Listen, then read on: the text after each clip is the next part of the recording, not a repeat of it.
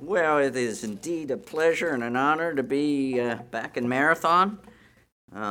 Is my wife on? Okay, good. I mean, Lisa's the one that keeps me honest, and, you know, who knows where we'd go if she wasn't on Zoom with us. Uh, again, it's just a pleasure. You guys are great. So many of you have asked about my jail ministry. I just want to take a second and share what's going on there. It's going good. Had a few hiccups in July. A couple fights broke out while I was teaching, and of course that cuts short the teaching session. They issue me out right away. So hopefully no fights break out in Marathon today. I want you guys to be calm. Be calm. I've also volunteered down at the jail. There's actually 6 of us that are going to be teaching a 12-week Bible study to the men that want to sign up. There's also a program for the women. It's called Malachi Dads. We'll be doing it once a week. There'll be a team of 2, and we'll be teaching them how to be better fathers and how to be better husbands. So something we're looking forward to. You can keep that in your prayers. Also, I don't know if you know this, Al and Carol, Shannon, they make copies of lessons for the inmates every week. 25 copies, which is just a real blessing because the county only provides 100, I think it's 150 or 100 lessons. So we've got more volunteers, so that's been a blessing. So again, I thank you for your interest in my jail ministry. I want you to continue to pray for them. I heard a good one that I'll share with you. I think it's a good one. Yeah. The guy needed a ride to the airport, so he calls a taxi cab. And the taxi cab shows up. He gets in the back seat. And after they've gone a little ways, he decides he wants to say something to the taxi cab driver. Well, he leans up from the back seat, taps him on the shoulder. Well, this taxi cab driver lets out a blood-curdling yell, loses control of the cab, it jumps the curb, goes in a neighbor's yard, narrowly missing a tree. And the passenger, he is a very, very apologetic. He says, "Oh, I'm so sorry. I didn't mean to startle you so much. I didn't think tapping you on your shoulder would cause such a fright for you." Taxi cab driver turns around, says, "Sir, it's not your fault. This is my first day driving a cab. For the last 20 years, I've been driving a hearse."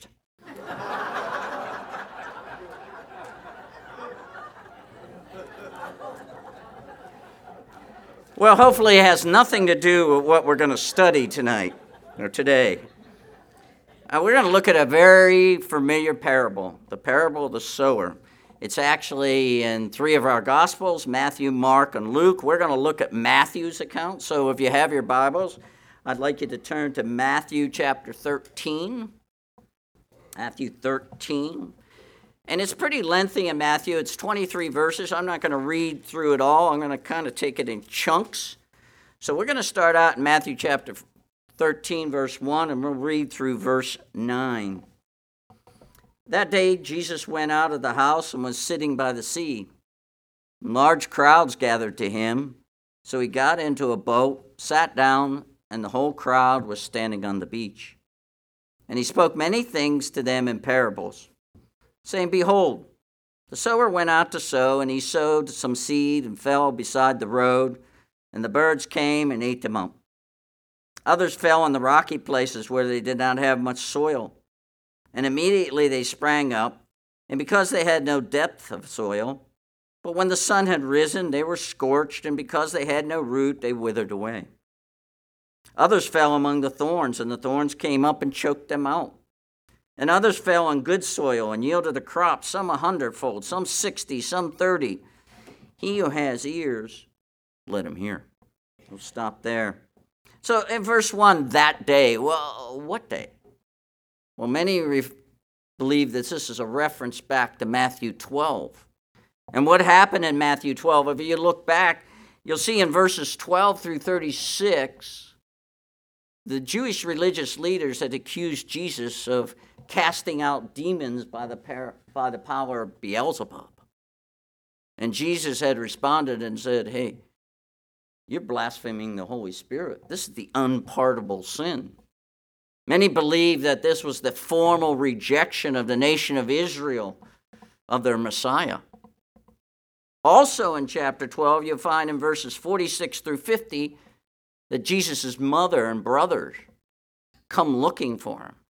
And why are they looking for him? Well, they think he's out of control. They think he's bringing disgrace to their name, and they've come to retrieve him. That day wasn't a very good day for our Lord. And he left the house, and he was sitting by the sea, and maybe by himself. But then all of a sudden, large crowds gathered to him. In verse 2, gathered to him. So he got in a boat, sat down, and the whole crowd was standing on the beach. Well, who's this crowd? Well, these are not Jewish religious leaders. These are not even his family. These are Galileans. These are people that are common folk. They make their living by farming and fishing. There was probably a number of Gentiles among them. They didn't have a good knowledge of the law. They didn't have a good knowledge of the Old Testament. And they gathered to him, and he got into the boat out on the Sea of Galilee. He sat down and he started teaching them in parables. He used the lake as a natural amplification of his voice. And he started teaching them about in parables. In verse 3, he says, spoke many things to him in parable. The Greek word is parabola. It means to lay alongside. That Jesus is laying alongside the measurement of the kingdom. It would be like them putting a measuring rod or a measuring stick, or us putting a ruler or a yardstick. How many of you still have a yardstick? Yeah. We have one. I never measure anything with it. It's only good for getting things out from underneath the couch, you know. But that's what it is. It's laying alongside. Jesus is laying alongside the measurement of the kingdom here. Jesus was the master of this. I mean, he could take a simple story and lay alongside a profound spiritual lesson. Now, he gives us the parable. We're going to get back to the parable because he's going to explain it later in this passage. But I want you to look down at verse 9 of chapter 13. He who has ears, let him hear. Well, what's Jesus saying? He's saying, hey, most of us have ears. Listen up. This is not some simple story. There's a message here. You know, when Bill Butterworth was here a few weeks ago, he said there's a difference between hearing and listening. He says you can hear, blah, blah, blah, blah, blah, blah, blah, right? But you're not listening. Jesus said, listen up. You know, we have a saying in elementary. We tell the kids, hey, if you listen well, you learn well, you'll live well. Right? And in some ways, that's what Jesus is telling us here. Listen well, learn well, live well. Now let's look at verses 10 through 17. And the disciples came to him and says, why do you speak in parables? Jesus answered to them, to you it has been granted to know the mysteries of the kingdom of heaven, but to them it has not been granted. For whoever has, to him more shall be given, and he will have an abundance. But whoever does not have, even what he has shall be taken away from him. Therefore I speak to them in parables, because while seeing they do not see, while hearing they do not hear, nor do they understand. In their case, the prophecy of Isaiah is being fulfilled, which says, you will keep on hearing, but will not understand. You will keep on seeing, but will not perceive. For the heart of this people has become dull, and with their ears they scarcely hear. For they have closed their eyes. Otherwise they would see with their eyes, hear with their ears, and understand with their heart, and return, and I would heal them. But blessed are your eyes because they see, and your ears because they hear. For truly I say to you that many prophets and righteous men desired to see what you see, and did not see it, to hear what you hear and did not hear it. So what is Jesus saying? In verse 10, the apostles get him alone. They says, why are you teaching them in parables? Well, he explains it in verses 11 through 13. He says, to you has been granted the mysteries of the kingdom of heaven. Mysterons is the Greek word. It was veiled previously, but now Jesus is revealing it. And he says, but to them, in verse 11, but to them it has not been granted.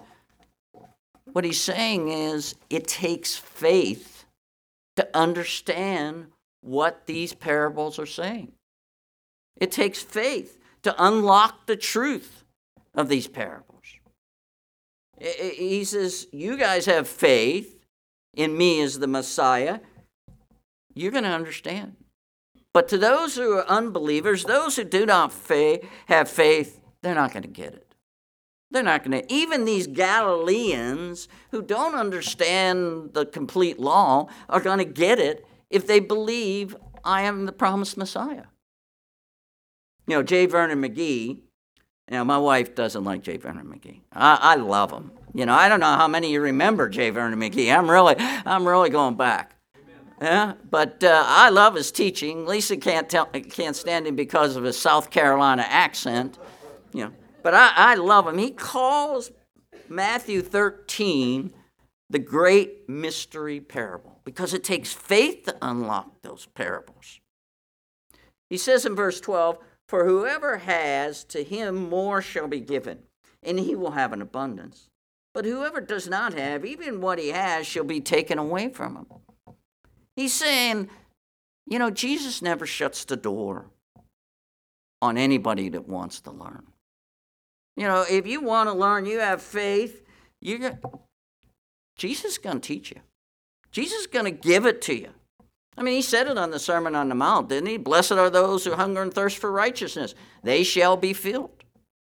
I love Proverbs 8:17. I don't know how many of you know that Proverbs. It says, I love those who love me, and those who seek me will find me. Boy, if you ever want a verse for the people that say, well, what about the bush people in Africa? I've never heard about Jesus. You tell them, I love those who love me, and those who seek me will find me. If they can tell from creation, look up at creation and tell there's a God, and if they want a relationship with that God, you know what? God is going to get the message to them. God will get the message to them. He says, but whoever has more, he will have an abundance. But look at the last part. But whoever does not have, even what he has shall be taken away from him.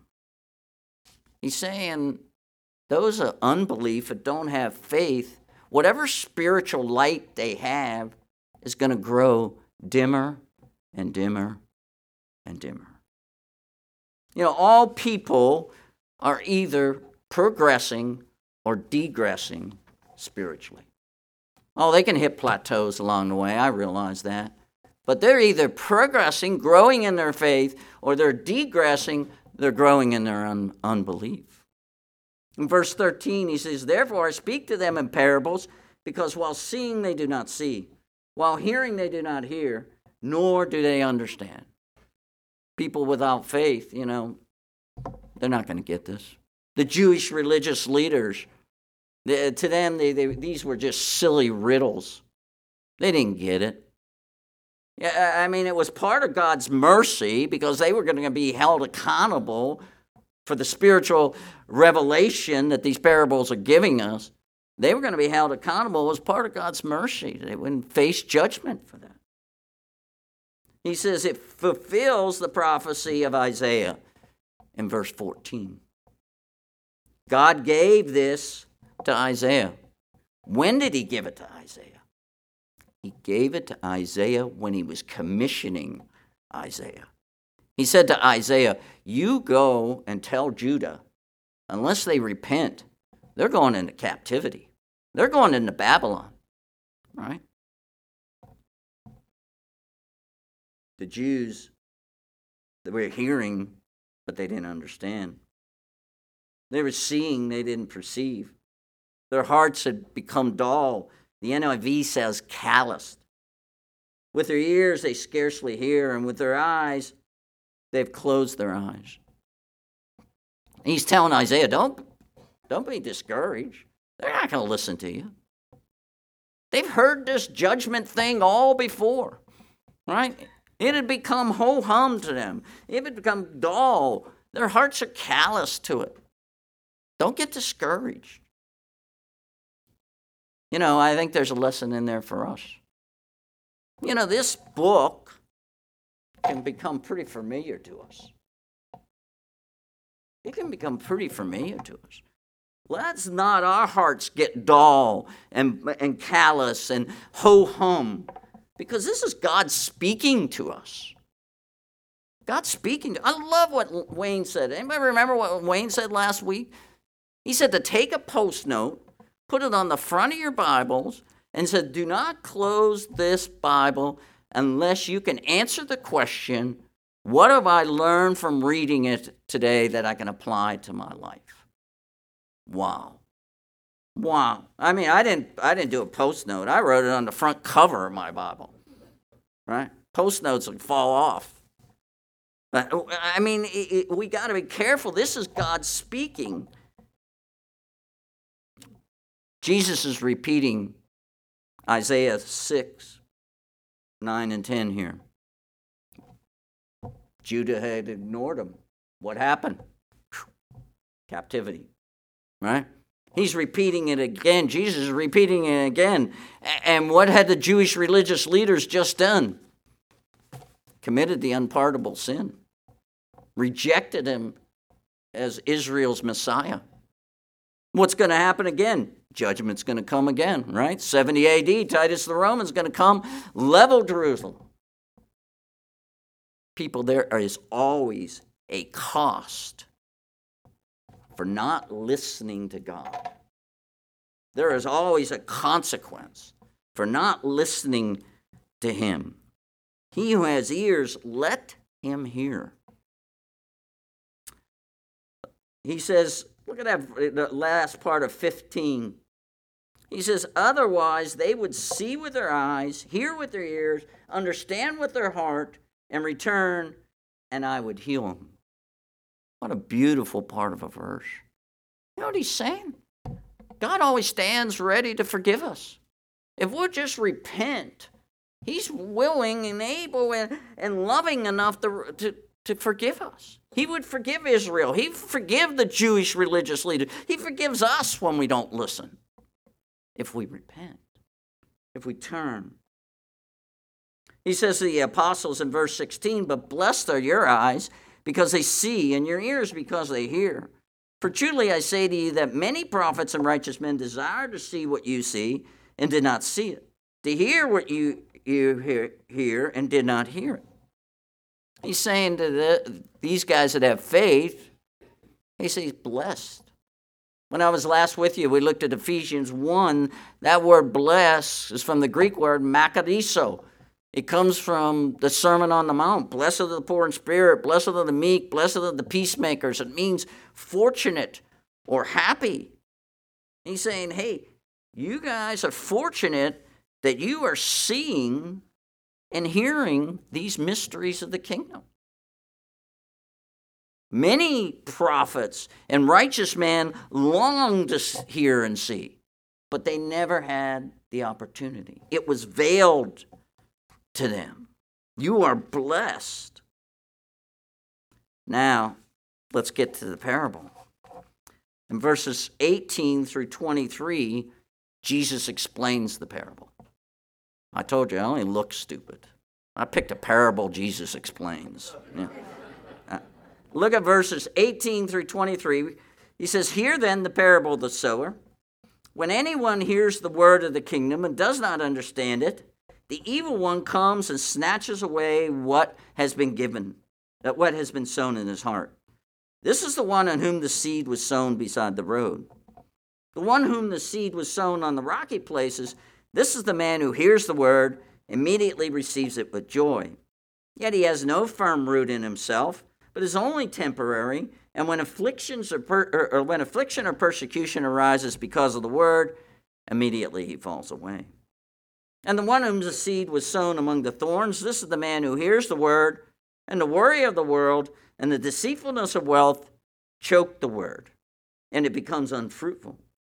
And the one whom the seed was sown on the good soil, this is the man who hears the word, understands it, and who indeed bears fruit, bringing forth some 100-fold, some 60, and some 30. And you go back to verse 18, he's telling the apostles, hey, listen up here. It's the same Greek word he uses the whole way through this, written in Scripture. From verse 9 to verse 18, it's the same Greek word. Here, listen up to what the parable means. Now, you have three parts to this parable. You have a sower, you have seed, and you have soil. There's nothing wrong with the sower. There's nothing wrong with the seed. The variable is the soil.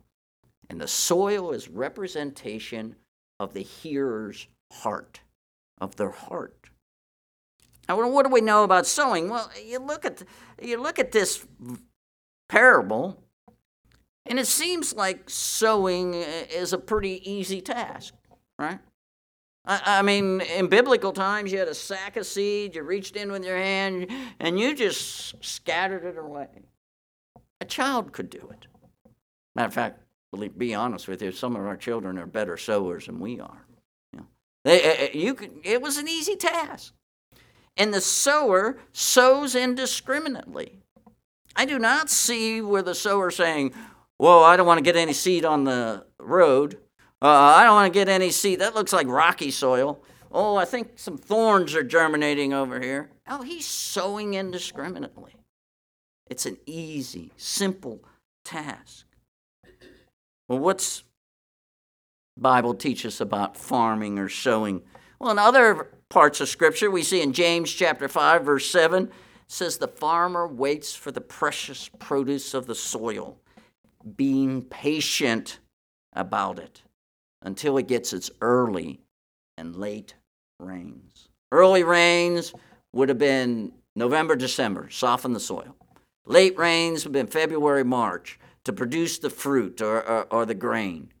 And he's patient about it, being patient about it. I don't know if you remember when Chip Dickens was preaching for Chuck. He took us to 2 Timothy chapter 4, verse 1 and 2. It says, preach the word, be ready in season and out of season, reprove and rebuke and exhort with great patience and instruction. Hey, as sowers, we have to be patient. We can't get frustrated when we don't see fruit right away. Joseph went out and gave out tracts. He didn't see fruit right away. I don't think you see fruit right away, But that's we have to be patient. What else do we know about sowing? Well, I think Scripture teaches us that sowers need rest. Sowers need rest. What do we see in the parable after this? The parable of wheat and tares. What is that sower doing when the tares are sown? He's sleeping. He's sleeping. I think nothing reduces the number of our pastors and our missionaries and our ministers and people like you and I who are involved in ministry more than burnout. Just because we can do more doesn't mean we should do more. I mean, let's face it, with technology, with social media, we could sow 24/7, right? We could sow all the time. But that doesn't mean we should. We need our rest, and I'm not just talking about sleep. I know that's important to people our age, but it means spending one-on-one time with our loving Father. To rest in his arms, to spend time with him, allow him to refresh us and to recharge our batteries. Philip DeCourcy says when he was teaching on this, he says, you don't change the oil in a car with the engine running. George Whitfield says, it's okay to get tired in ministry. It's just not okay to get tired of ministry. I think Scripture is very clear that we need rest. I mean, God established it, right? In creation, the seventh day he rested. Not because he needed rest, but it was for us. Moses needed rest. Elijah needed rest. When Jesus sends out the 12 and they come back, and in Mark chapter 6, verse 31, he says, let's find a secluded place and rest a while. We need rest. No one was more under the gun than our Lord Jesus Christ. I mean, he had the crowds pressuring him. He had the Jewish religious leaders bearing down on him. He had surrounded himself with 12 guys that sometimes would frustrate him because they just weren't getting it. One of them was going to end up betraying him. And he did this all under the shadow of the looming cross, of the upcoming cross. He was under a lot of pressure. But don't we see him asleep on a boat one time? Luke 5:16 says, but Jesus himself would often slip away in the wilderness to pray. Often slip away. He went to be with his Father, to rest, to have him refresh, to recharge his batteries. I listed some verses where it says where Jesus went alone to pray. Just a few of these. Luke 6:12, Luke 9:18, Matthew 14:23. This was after the feeding of the 5,000. Luke 28, he's praying when he's transfigured before Peter, James, and John. And these are just a few. Sowing is an easy task. You sow indiscriminately. You are patient. Don't get frustrated when you don't see fruit. And you get your rest. Just because we can do more doesn't mean we should do more. Now let's talk about the seed. Now in verse 19, he says it's the word of the kingdom or the word of God. Right? The word is sufficient. The word is sufficient. Paul writes in 1 Corinthians 15, verses 3 and 4, that I delivered to you of first importance, what I have received from the Lord, that Christ died for sins according to the Scriptures and was buried and rose on the third day according to the Scriptures. Peter writes in 1 Peter chapter 1, verse 23, for you have been reborn, not of seed which is perishable, but imperishable. That is the living and enduring Word of God. The seed, the word is sufficient. But we live in an age, we're constantly trying to come up with a synthetic seed, right? Easy beliefism, right? All you got to do is ask Jesus in your heart. All you got to do is say a little prayer. All you got to do is have a little faith. Easy beliefism. I've seen it in jail ministry. I've seen volunteer chaplains like myself take the guys that come to Bible study, get them all to stand up, hold hands, and say the sinner's prayer, and count those all as conversions. Really? Really? I even see it sneaking in our children's curriculum. Right? Sarah Crespo brought this to my attention. The thrust of our curriculum is God knows you, Jesus loves you, the Holy Spirit leads you, and you're a child of God. Well, that's true. But don't you have to do something first? The gospel's there, but it's down in the third or fourth bullet point. Us teachers we're always bringing it up front.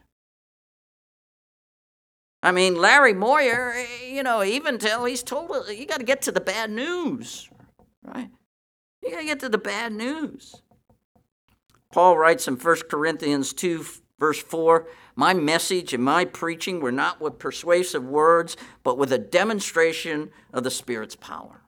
So your faith may not be based on man's wisdom, but on God's power. Again, Philip de Courcy says, we got to stop being salesmen and be more like the postman. Deliver the word. My wife, when she's sharing with unbelievers, she works the gospel in She doesn't even tell them it's coming from the Bible. She's so subtle about it. She just works it in. Me, I use the machine gun approach.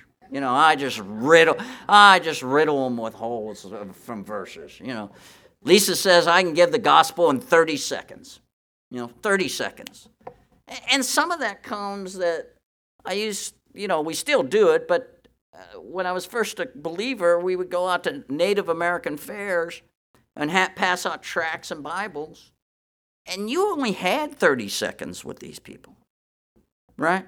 I mean, after 30 seconds, they start looking over your head, which is not a big task in my case, okay? They'd look over your head. They'd be looking at the midway. They'd be thinking about what they wanted to buy for lunch. Either way is okay. Whether you use my wife's way or my way, both ways God can use as long as you're using Scripture. The Word is sufficient. But the Word is also powerful. It's living and active and sharper than any two-edged sword, piercing as far as the division of the soul and spirit, of both the joint and marrow, and able to judge the thoughts and intentions of the heart. Romans 1:16, for I'm not ashamed of the gospel, for it's the power of God for salvation of everyone who believes, to the Jew first and also to the Greek. There's nothing wrong with the seed. It's sufficient. The Word of God is sufficient and powerful. There's nothing wrong with the sower. There's nothing wrong with the seed. The variable is the soil. And that is representing the hearer's heart. In verse 19, Jesus says, when anyone hears the word of the kingdom and does not understand, the evil one comes and snatches away what has been sown in his heart. This is the one on whom the seed was sown beside the road. Now, don't get lost. He's not talking about a road like we're used to. In biblical times, they didn't separate their fields by building fences. They had these paths where the workers would walk between fields. And travelers would cut through those fields on these paths. I mean, that's where you see the disciples picking grain from the grain fields on the Sabbath and getting in trouble. But these paths would get hardened and trodden down.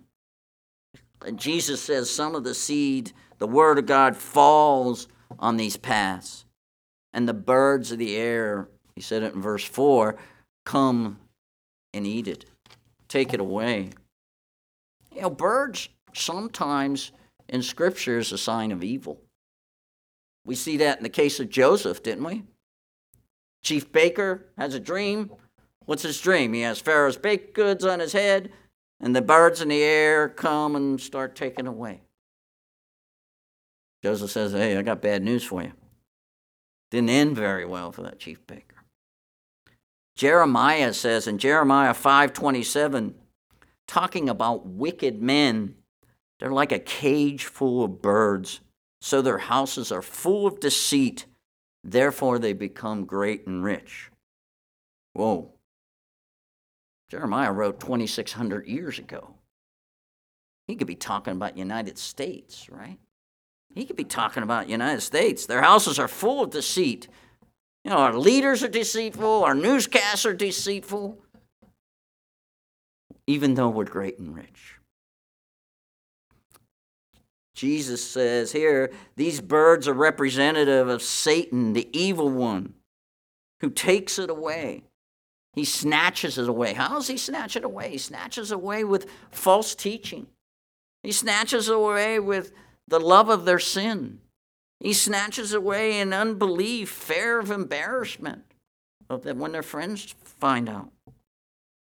These people have a hard heart. They're like that road that's been trodden down. They're prideful, stiff-necked. They may not be atheists. I mean, for the most part, they're probably not. Look at the Jewish religious leaders. These could be very religious people. They're just in a false religion. Satan comes and takes it away. Hard heart. And then let's look at verse 20. He says, and the one whom the seed was sown on the rocky places, this is the man who hears the word and immediately receives it with joy. Yet he has no firm root in himself, but is only temporary. When affliction or persecution arises because of the word, immediately he falls away. Now, we have to understand, most likely this is soil that has a thin layer of good soil and rocks underneath. So the seed germinates. But because it has no root system, because it can't get any moisture from those rocks, when the sun comes up, according to verse 6, right, gets high in the sky, they get scorched and withered. I mean, we certainly can identify with that, can't we? With the summer we've gone through or going through, right? You don't put some water on those plants or their flowers, they're going to get scorched and withered. Scorched and withered. But Jesus says that they receive the word with joy. Now, don't get misled here. This is not believers' joy. You know what kind of joy this is? This is they finally found the answer. Jesus, he's going to solve all my problems. He's going to reconcile my marriage. He's going to help me in my financial distress. He's going to heal my sickness. These are people that use Jesus as a rabbit's foot, as a lucky charm. And they receive it with joy. They're rocket people. They take off. J. Vernon McGee says they're Alka-Seltzer. They're a lot of fizz. A lot of fizz. I have a cousin. We're the same age. Matter of fact, we graduated high school together. And she was raised the same way I was, Italian, Catholic, not very good Catholics, but Catholic. And she found the Lord. She found the Lord, and she was telling the family. She was sharing Jesus with the whole family. And finally, the family shut her down. They says, we don't want to hear any more about this Jesus stuff. And she shut up. She shut up. Unfortunately, about 10 years ago, she had a stroke. She can hardly talk now. He says they have no firm root. And when affliction or persecution comes, they're scorched and withered. I mean, when their friends make fun of them, say, hey, this means you can't party anymore, you can't get high. Yeah. Or maybe they say to their boss, I don't feel right about padding these clients' bills anymore. And the boss says, well, if you're not going to pad those bills, I'll find somebody that will. You'll be out of a job. Or maybe a husband professes faith and his believing wife says, well, now we should go to church together. And he says, wow, Sunday's my only day to sleep in. Saturday we got the kids' soccer games and baseball games. This is the only day I can sleep in. And this is a church lasts till 12:30. I mean, football season's starting. I'm going to miss the first half of the Cowboys game. In my case, it would be the Steelers game. But I'm going to miss the first half of the game. And she's saying, well, we should probably give some money to the church. What do you mean give money to the church? We're barely making it. We've got some past due bills. These are people that as soon as they figure out there's a sacrifice, there's a cost, they're out. They have a selfish heart, driven by the flesh. They're out. Selfish heart. They fall away. And it says immediately. Whenever they figure out there's a cost or sacrifice, they're immediately fall. 1 John 2:19 says, they went out from us, but they weren't really of us. For if they had been really of us, they would have remained with us. But they went out from us to show they weren't really of us. These people, when they figure out that Jesus isn't going to solve all their problems, he isn't going to heal their sickness right away, he's not going to help them financially right away, he's not going to reconcile their struggling marriage, they're done. They're scorched. They're withered. What Satan did along the road, you know what? The flesh driven by the selfish heart, does in the rocky soil. And then you get to the thorny soil. In verse 22, and the one in whom the seed was sown among the thorns, this is the man who hears the word, and the worry of the world and the deceitfulness of the world choke the word, and it becomes unfruitful. Now, this soil seems to be okay. The thorns aren't having a problem with it. It germinates, it grows, but it never produces fruit. I've got 3 rose bushes. And if you looked at them, you would say, hey, Bob, those are good-looking roses. They're always got new growth. I'm always pruning them. But they never produce roses. All spring, from these 3 bushes, I got 1 rose. 1 rose. I fertilize them. I have other rose bushes doing fine. They're not too far away, but these roses never produce roses. Maybe it's the competition, and that's what Jesus is saying. It's the competition for nutriments and water. And maybe these roses are competing with the other plants for nutriments and water, and they don't produce fruit. Jesus says it's the worry of the world. These people say, I'm too busy. I don't have time to read the Bible. I don't have time to pray. I got a meeting. I got to get to work. The deceitfulness of wealth. 1 John 2:15 through 17 says, do not love the world nor the things of the world. If anyone loves the world, the love of the Father is not in him. For all that's in the world, the lust of the flesh, the lust of the eyes, the boastful pride of life, is not from the Father, but from the world. The world is passing away along with its lust, but the one who does the will of God lives forever.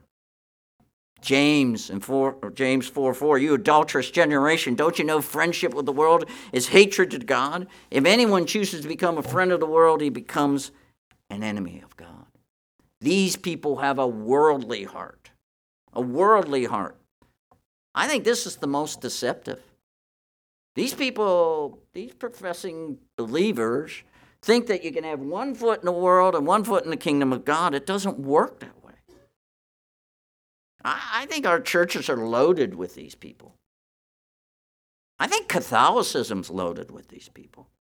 They think you can go to church, and you can go to Mass for 45 minutes, you take a little Eucharist, a little bit of wine, you go to confession once a month, and you're good.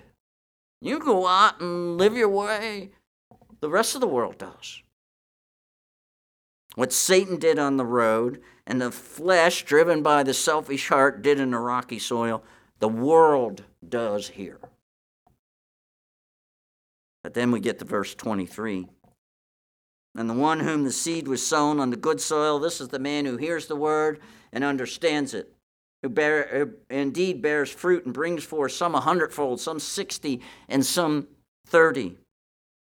Luke, in his account, in Luke 8:15 says, these are the ones who hear the word in an honest and good heart.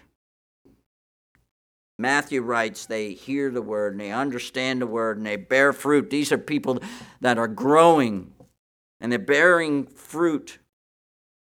They hear it, they listen, they learn, they're living it, they're doers.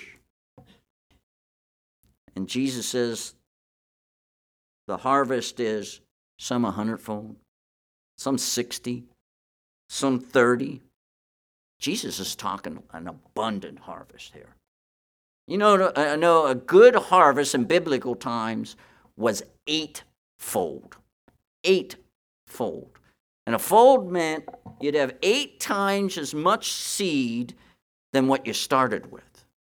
8 times as much seed what you started with, including the seed on the road, including the seed in the rocky soil, including the seed in the thorny soil, and including the seed in the good soil. You'd have 8 times as much. Some of us can remember when fruit produced seed, right? Remember before there was seedless watermelon. You used to have 2 pieces of watermelon, you'd end up with a whole plate of seeds. Or if you go to the supermarket and you accidentally pick up grapes with seeds in them, you get 3 or 4 seeds in every grape. Fruit produces more seed. I think in some way, we're getting to the point where we're trying to produce seedless Christianity. 100-fold, 60-fold, 30-fold, but the number's not important here. He's the Lord of the harvest. I love what Jonathan Murphy said, not this time, but the time before when he was with us.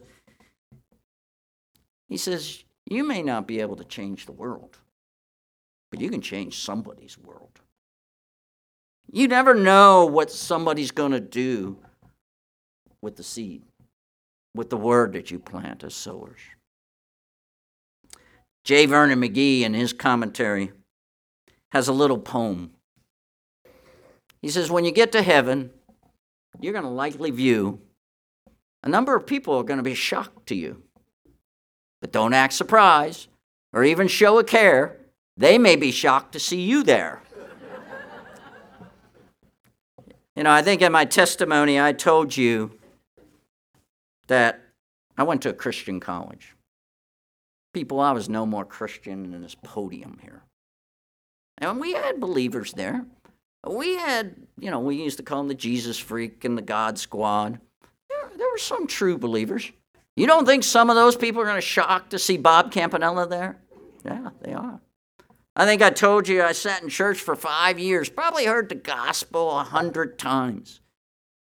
But I was hearing, but I wasn't listening. It wasn't until the Holy Spirit got involved.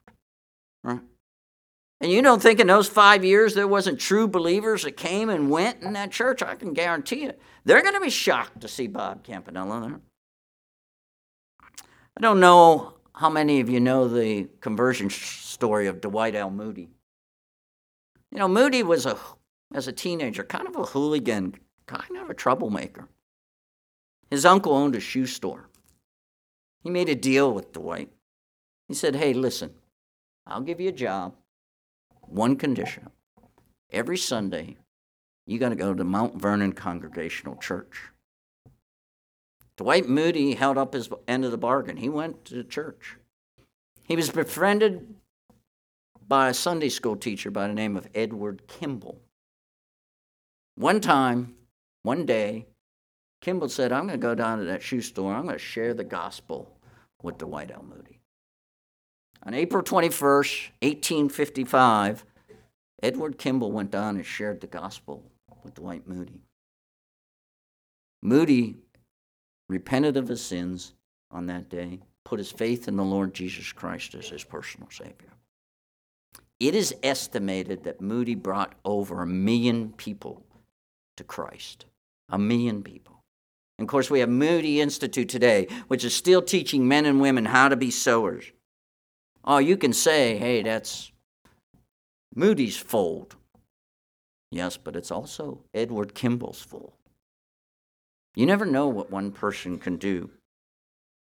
Pastor Jack Graham of Prestonwood Bible says it's going to take all of eternity to determine your fold and my fold.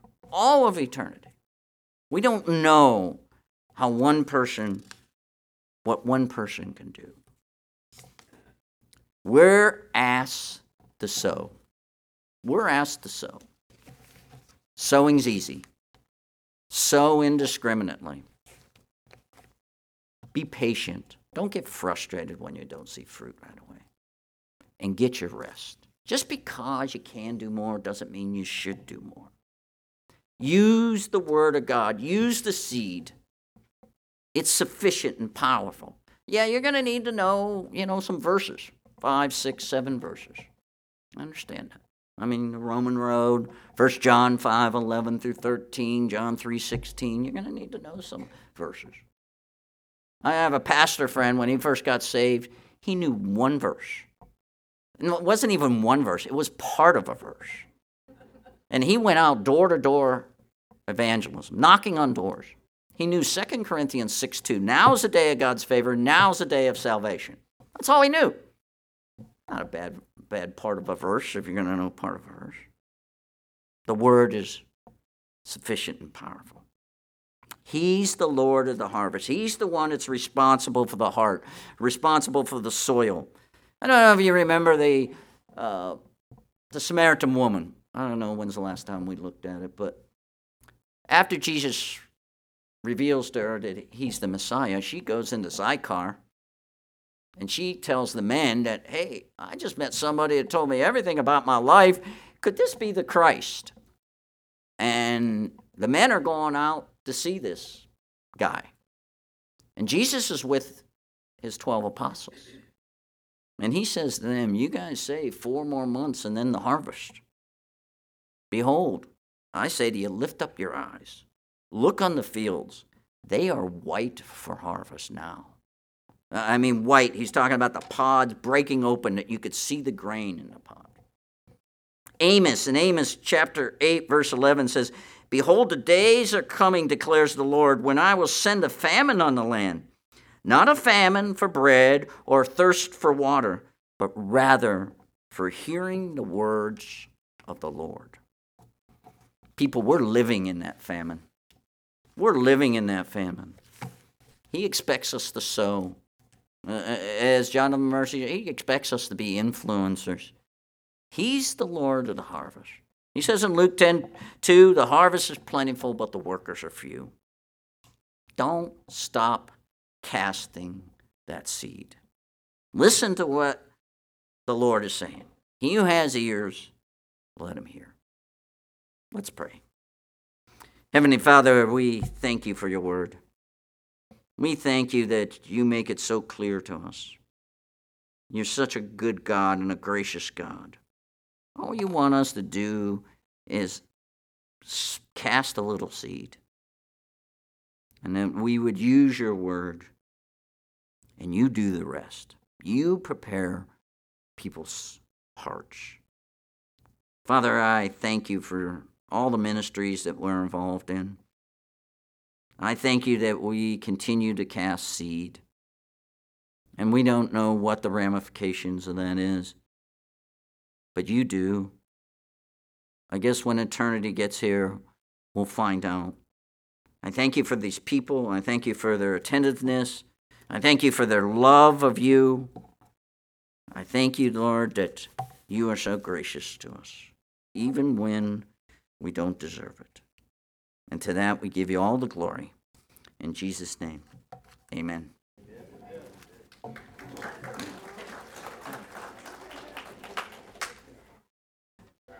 Thank you, Bob. Yes. Mick has something to say. I never bring my phone. The Lord prompted me to bring a phone because I needed a calendar. I'm a Gideon, and I'm inviting you all to come out. We're going to be at the Balloon Festival in Plano the 21st, 22nd, and 23rd, and I need a group there to pray for us, that hearts are open as we give out Bibles to people. Come and see what the Gideons are doing and what people are doing. And we're also going to be on the State Fair Thursday, Senior Day, Free Day. We're going to be at the gate. Please come and pray with us as we hand out Bibles, that hearts are open and people accept the Lord. Thank you, Mick, and trust God to prepare the soil. Thank you. Until next week, may the Lord bless you and keep you. May the Lord make his face to shine upon you and be gracious unto you. May the Lord lift up his countenance upon you and give you peace. Amen.